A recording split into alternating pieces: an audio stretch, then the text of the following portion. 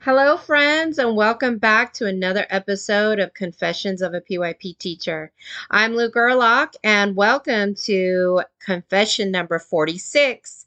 Today, we're going to talk about the approaches to learning. You heard me. We're starting a new series, friends, a new series on the approaches to learning. My brain is a bit toasty after the transdisciplinary challenge, but I feel so pumped. I really enjoyed going through that experience because it really helped me to think about transdisciplinary learning in a different way. And I hoped it helped you too. But now I want to give our brains a little reprieve. Well, okay, let me say I shouldn't maybe say easy peasy or anything like that.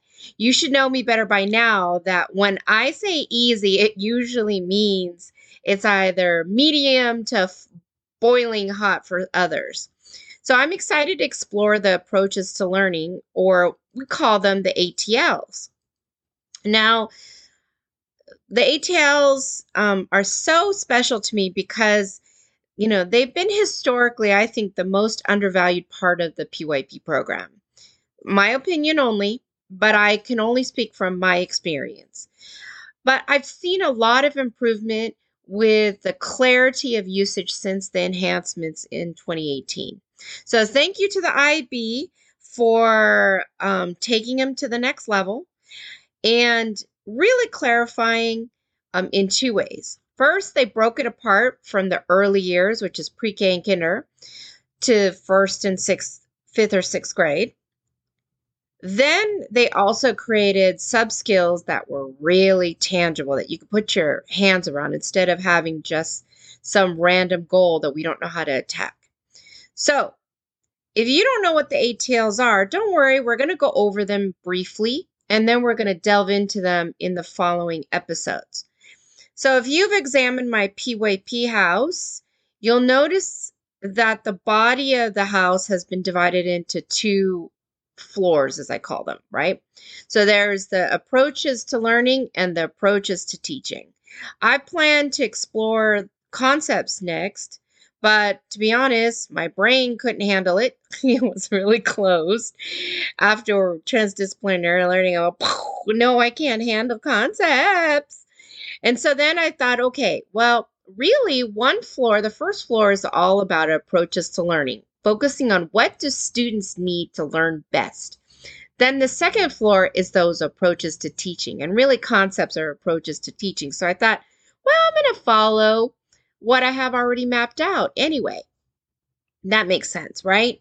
So since I'm a linear person, I don't know if you've figured that about myself, and I like things in nice little compartmentalized units. But you know what? That's what makes me so lovable and why you keep coming back for more, right? Right. So let's go over the ATLs, or the approaches to learning. I absolutely love them, and I'm super excited to try to figure out how to use them differently because, I feel like we've just scratched the surface. And I'm sure, I'll make up some graphics along the way that will help process the information so it's a little bit easier. So I'm sure I'll make an announcement further along the line when I have a little bit more brain space, but it's coming. But just a reminder, the ATLs and the learner profile attributes are the two components of the IB program that follows a child from the grades pre-K to grade 12. They might look differently based on the development of the child, but their purpose is universal. And the primary goal of the ATLs is to create independent thinkers. And I don't know about you, but I work with students who are constantly questioning, and by saying, Miss, is this correct? Regardless of where I've taught. And so how do we get our students to think, to reason, to apply all the skills that we've been teaching them to multiple learning situations and take them with them in the next grade level? This is a challenge. So, so many students struggle to remember content and skills that they've learned from prior years. So we are trying to buckle that pattern. We're trying to find a new way of doing things. So when we're looking at the ATLs, how do they work? They're divided up into 5 categories. There's thinking, research, communication, social, and self-management. Within each domain, that's what I call them, but it's also a category. You have different like categories within categories, right? And within the category, the subcategory, you have sub-skills. And that's the target. I really love the sub-skills because they really delve into what is it that the students are doing. And we're going to take our time to examine each of these subcategories and the category, like that whole hierarchy, and uncover the skills and what they mean. Because I think that's important. What? Because sometimes you can even read the sub-skill and you say, what the heck is that? And so we're going to try as much as we can to break it apart. I don't know what that's going to look like. We might need 2 episodes per set because there's a lot of sub skills in some of them. But if you go into social skills, bam, there's only 2. So it really largely depends. And the reason I'm obsessed with these revised ATLs is because they provide a clear roadmap, for us to have a target. And there's also flexibility in how we reach that target. Once again, we're going to go nice and slow and explore and play. And I wouldn't be surprised if along the way, there's little mini challenges I give you because now I'm all challenged up. I'm ready to go. And I'm sorry, you're if you're following along, you're going to have to get ready for some mini challenges, friends. They won't be official challenges, but that's the whole part. This piece right here with the ATLs, we have to first lay the foundation ourselves as educators, and then how are we going to get our kiddos to engage with them? So that's going to probably be a 2-part process. So as we're playing around with these, whether you're a novice or an experienced PYP educator, you'll find some new ideas you haven't considered. Spoiler alert, I'm going to provide some tips and tools on how to use the various sub-skills. Remember, our goal is to create those independent thinkers. So students must do the heavy lifting. You have to do the heavy planning, but they do the heavy lifting of the work while acquiring the skills. What that means is you're not telling them what to learn. They are exploring it on their own within parameters that you've set so they can remember it. Now I'm going to practice some tools to help you get ready. Do I hear once again a minor challenge coming up? Yes, ma'am. And yes, sir, because that's how we roll here at Confessions of a PYP Teacher. So let's look at that early years class. What's the early learner going to be doing?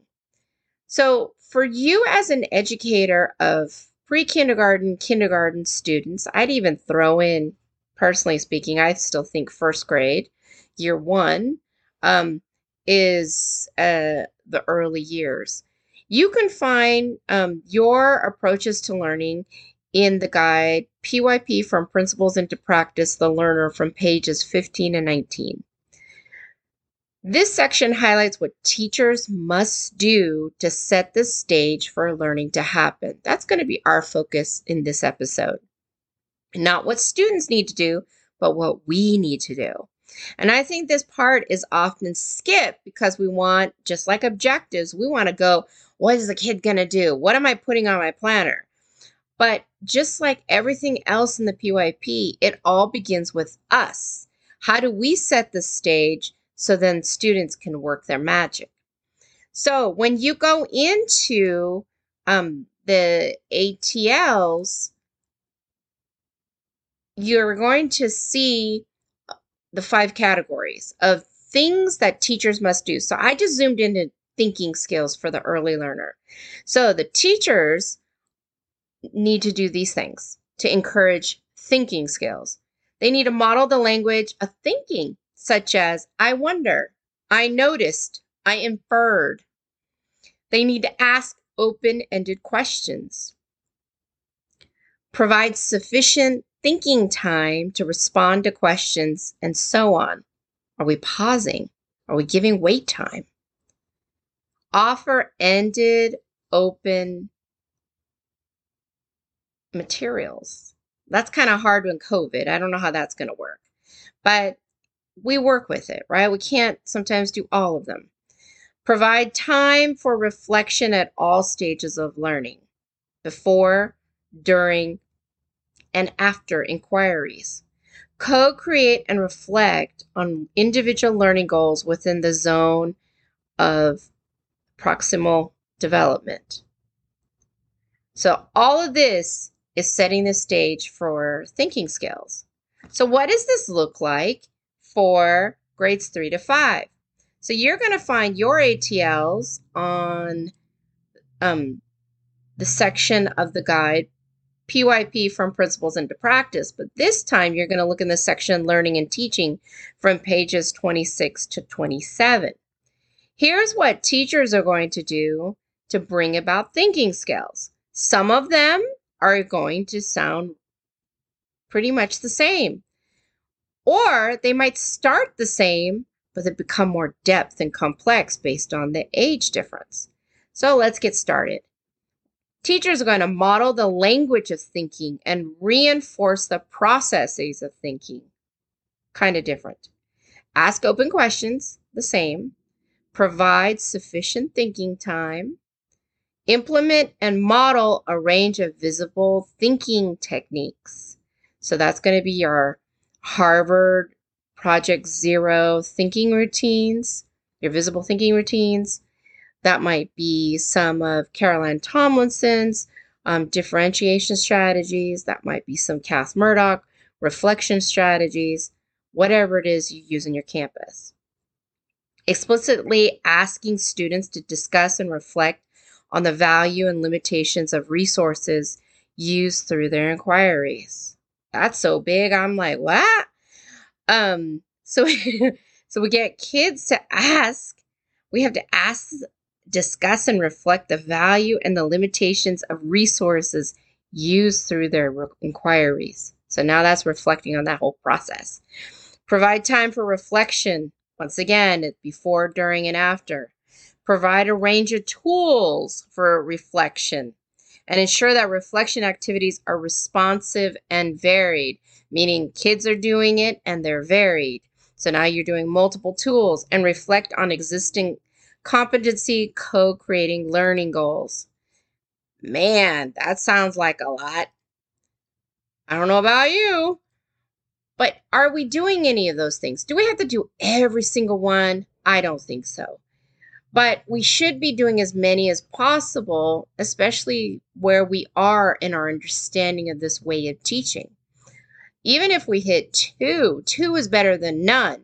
And if we're a veteran in the PYP or inquiry-based model, are we doing most of them, right? Even in a virtual or hybrid setting. So you can see the depth and complexity is different based on the age group, but the goal is the same. And that's the difference.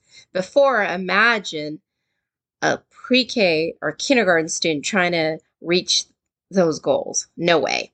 And that's the beauty of it. I love how it's split.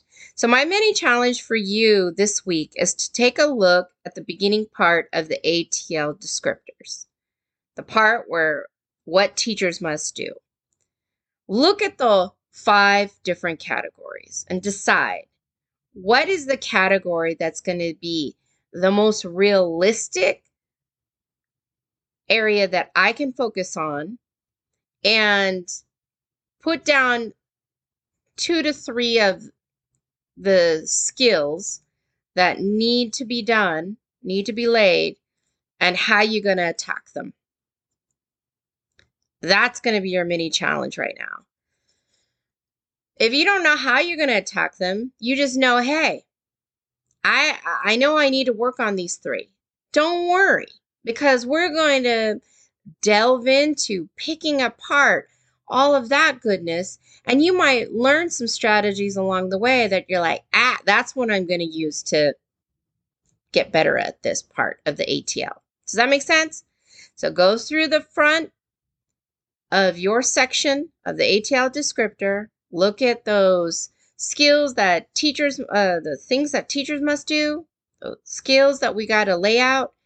Pick the one that you think is most realistic and also the one that you need to work on, and hang tight, because that's the part, because we're going to apply that as we go along. So I had to throw a challenge in there somehow, and because once you start, you can't stop, right? So enjoy your week, and we'll see you here next time, friends.